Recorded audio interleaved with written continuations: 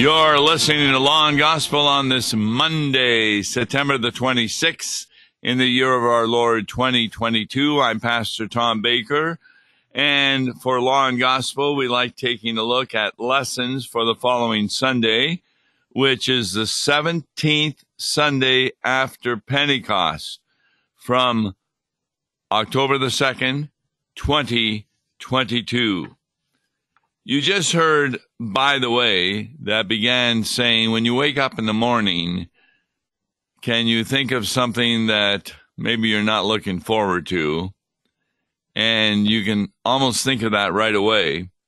But then if you are asked, what are you celebrating that day? It takes you a little while to figure it out. Well, we're going to use that good concept in taking a look at one of the lessons for this coming Sunday, Habakkuk chapter 1, verses 1 to 4, and chapter 2, verses 1 to 4. Now, what the Bible does through inspiration of the Holy Spirit is to answer our concerns and things that do not comfort us and things that disappoint us, that make a bad day out of today. And that's what the prophet does in the very first words of his book, as he speaks about the importance of understanding what lay people are going through. It says, the prophet has this oracle, O Lord, how long shall I cry for help, and you will not hear? Now, that's a typical response, even of some Christians, that they're crying for help, and it appears that the Lord is not hearing them. How do they know that? Because they're not getting the response that they want right away.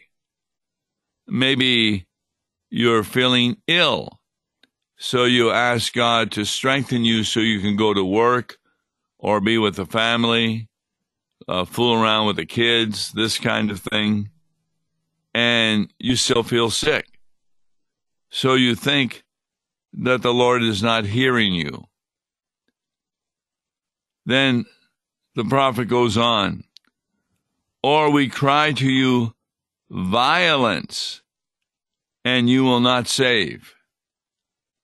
Now, we know that there are wars going on in the world, and at times it appears that God is not saving the people in a war.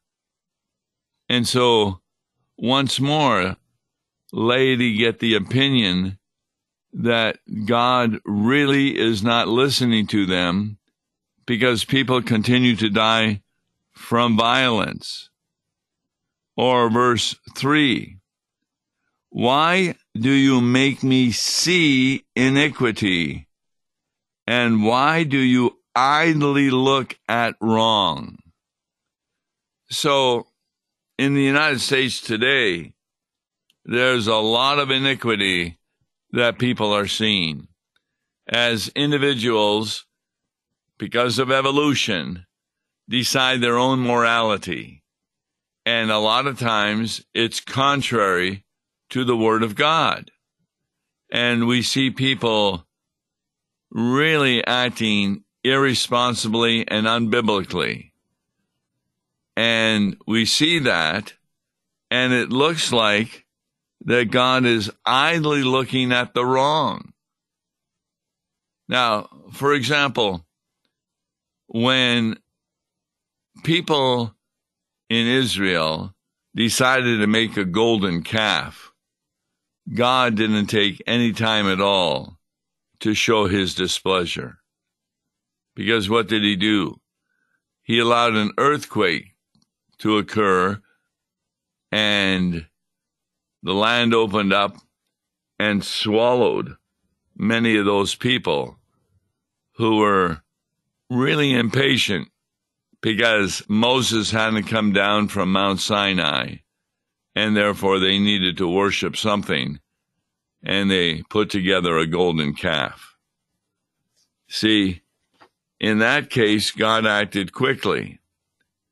But today we'll see people marching for sinful reasons and following horrible ways of living that are contrary to the Scripture. And God seems not to do anything. And so this is why the prophet says, "Why do you make me see iniquity, and why do you look idly at wrong?" Then, destruction and violence are before me. Strife and contention arise. That's really happening in these United States. For example, when I drove for Uber, I was told don't go into certain areas of the city because there's a lot of destruction and violence going there. And sure enough, in areas of St. Louis, every day people are being murdered, sometimes by others who don't know them at all, but are just shooting. For example, recently in St. Louis at a restaurant, there were 4 people eating, and instead of paying for the bill after their meal, they rushed out of the store. Now, one of the waiters saw that and ran after them and chided them for not paying for their meal. But they refused to listen to him, got in their cars to drive away, so he went back in the restaurant. It wasn't long afterwards that bullets came through the windows of the restaurant, presumably from these people who hadn't paid and were reprimanded by the waiter. And one of the bullets struck a woman in the leg. She did not die, but she was injured, had to be taken to the hospital. This is what is referred to here as, guess what? Destruction and violence are before me. So we get this attitude, which is in verse 4. So the law is paralyzed, and justice never goes forth. We're really seeing that in very liberal cities. For example, in Los Angeles, San Francisco, and other places in California, you can steal up to $999 worth of merchandise, say from a Walgreens, and it will only be a misdemeanor. You will not go to jail for that. And so Walgreens are closing down all over that area because the police, well, they hardly can do anything. First of all, there are not that many police because these liberal leaders of these towns have minimized the money available to pay for the police. In Los Angeles, the head sheriff says that in some cities you have many police, but in Los Angeles, he is short 900 police.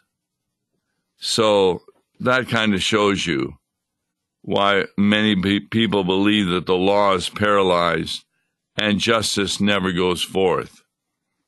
In fact, there are prosecutors who are so liberal that they will rarely take someone to court for what they think is not a big crime, even though it's a big crime to those upon which it was perpetrated.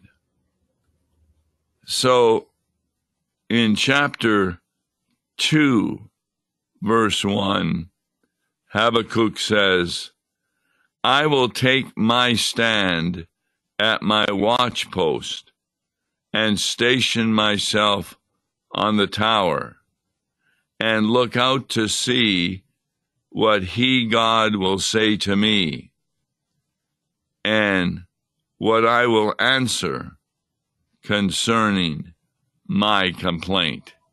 So there's no doubt that he has a bunch of complaints, that God seems not to hear him, that he won't save those against violence, that he idly looks at wrong, and justice is perverted.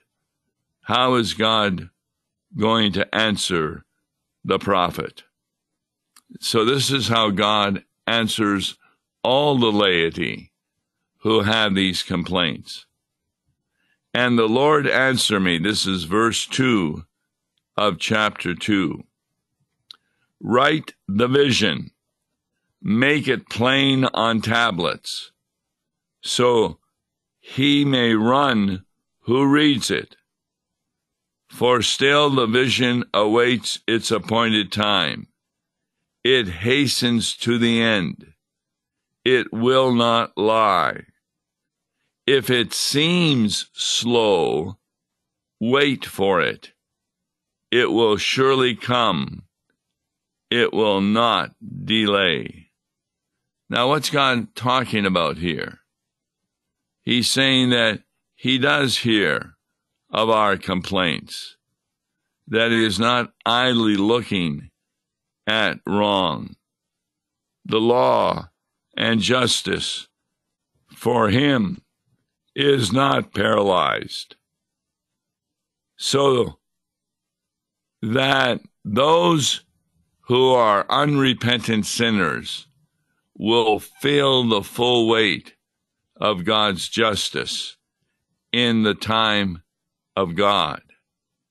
Remember, Jesus' ministry lasted 3 years, and they wanted to put him to death, the unbelievers, but were unable to do so until the time was ready, and Jesus went the way of the cross. He knew that. He even told his disciples, I'm going to Jerusalem, and I will be put to death, but 3 days later, I will rise from the dead. Well, they hardly believed that. In fact, there was one woman who anointed Jesus in preparation, Jesus said, for his burial. Why did she do it so early, while he was still doing preaching, walking around? Because she believed what he would say. He would die, and when you die on the cross, you normally aren't permitted to have people come and anoint you for burial. And she knew that 3 days later he said he would rise from the dead, so she wouldn't have time. It's kind of sad that those women went to the tomb on Sunday morning expecting to find a dead body. They had not believed what she believed, that he would rise from the dead 3 days later. And of course, when they went to the disciples to tell them what they had seen, namely Jesus, guess what? They didn't believe them because they were women. So if it seems slow that God is acting properly and hearing you, wait for it. It will surely come. It will not delay. Verse 4, behold, his soul is puffed up. Now, who is his? Well, it's talking about those who are crying for help and believe that God isn't hearing them, or he will not save them from violence, or he sits idly instead of taking a look at the iniquity that they're seeing. their soul is puffed up. It is not upright within him. Why is that? Because they don't trust God. And therefore, their soul is puffed up, thinking that when they call to God, he must answer immediately, and he does not. They think they're that important. Their soul is puffed up. But how does verse 4 end? But the righteous shall live by his faith. People don't believe that in the Old Testament there is anything but law. But the Old Testament books, yes, there is law to show us that we don't deserve to be saved. But there is plenty of gospel to show us that God does save us. The righteous shall live by his faith. What does his faith refer to? His faith refers to the gift that the Holy Spirit has given the believer to trust in the promises of God. That's how we live. So even at the unexpected death of a loved one, maybe because we feel they were too young to die, maybe they died of an illness, maybe it was an accident of some sort, and yet, though we grieve, we do not grieve as those who have no hope, because it is definitely the promises of God that restores our life and gives us hope, because he has made the promise.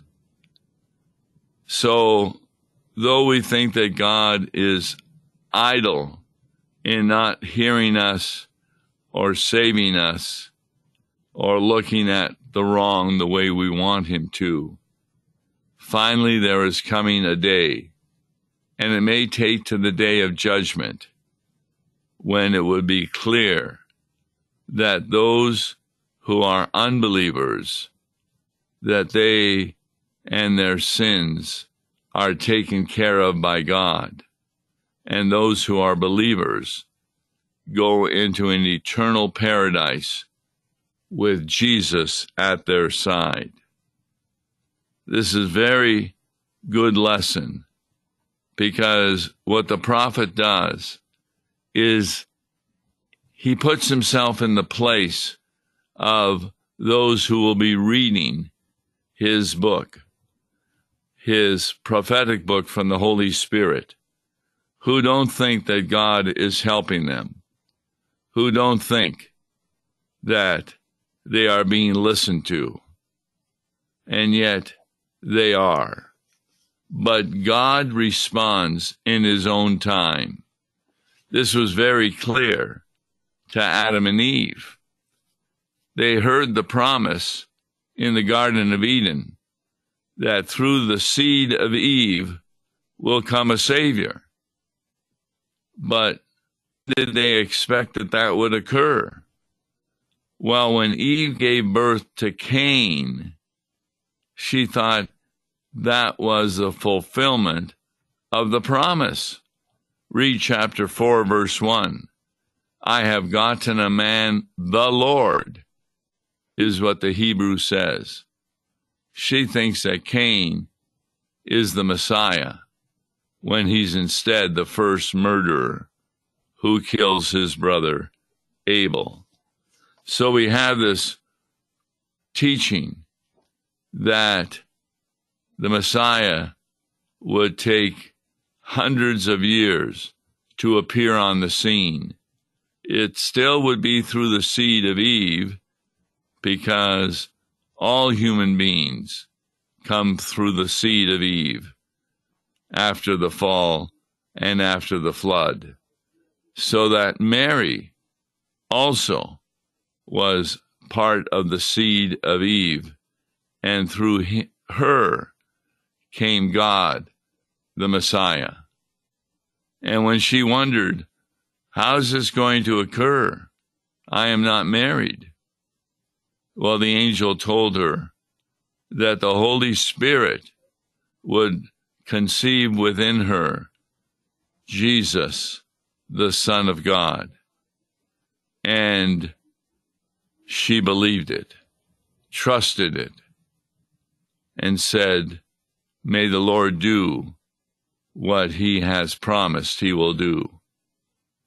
And though she did not fully understand a lot of what happened during the life of Jesus, including the crucifixion, because she herself had gone down to the grave to see a dead body 3 days later. His own mother had not believed his word that he would rise from the dead. That's why she came to faith in hearing the word of God. And that word of God was very, very important.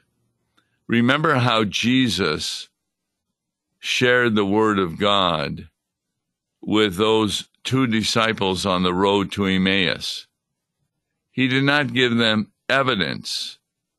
He could have shown himself to be alive immediately, but he did not. Instead, he walked and talked with them and went through the Old Testament passages that spoke about the promises of the coming of the Messiah. And their hearts burned within them as they heard that good news. And then later at supper, he was recognized by them as being Jesus, God himself, risen from the dead. And so they came to faith because of the words of Scripture. Because once you, desert your Lord from the Garden of Gethsemane, where only John was at the crucifixion, none of the disciples would have imagined that Jesus would have come back, forgiven them, and restored them to their office. All of them, except Judas, who committed suicide and was not saved. As Jesus said, it would be better had he never been born, which only can be said about someone who is not going to heaven because of their unbelief. So this section from Habakkuk is very good because he's responding to the complaints of the laity. And those complaints can come not only from unbelievers, but also from believers. And therefore, when that complaint comes through, God does respond. He's always hearing us, and hearing means more than just hearing the words we say. It's kind of like when you tell your child, I'm going to be gone for a while, don't go into the basement. And so you leave and come back 20 minutes later and find that he's gone into the basement. Why? Because children by nature are sinful and they want to have their own independence. So they move into the basement and you say to him, didn't you hear me? That doesn't mean, didn't you hear the words I say? It means, did you not obey me? That's what we often mean when we say to someone, you didn't hear me? So we're in a situation where the prophet says this is what people are saying about God. But God responds and says, no, I am hearing you, and I will take action, but it will be done in my own time. Just as Eve learned that Cain was not the Messiah, and she looked forward to that day when the Messiah would be conceived and born as a human being for one purpose, to die on the cross as a sinner declared by his Father to be a sinner for the sake of paying for your sins. So God is hearing you every time you pray, and he is responding, but he does it in his own time and his own way. As the Bible verse says, Romans 8, nothing but good happens to those who love God. So whatever problem you're in, whatever suffering you're enduring, God is listening and responding to it. I'm Tom Baker. Thanks for listening to this Law and Gospel. On tomorrow's Law and Gospel with Mark Smith, we'll take a look at the hymn, I Know My Faith is Founded. Founded on what? That's what we're going to be talking about. Join with us. I'm Tom Baker. God bless you. Listen to Law and Gospel each weekday morning at 9:30 on KFUO. For a tax-deductible gift to Law and Gospel, please make your check out to Law and Gospel and mail to Law and Gospel, P.O. Box 28910, St. Louis, Missouri 63132, or call toll-free 1-877-267-1962.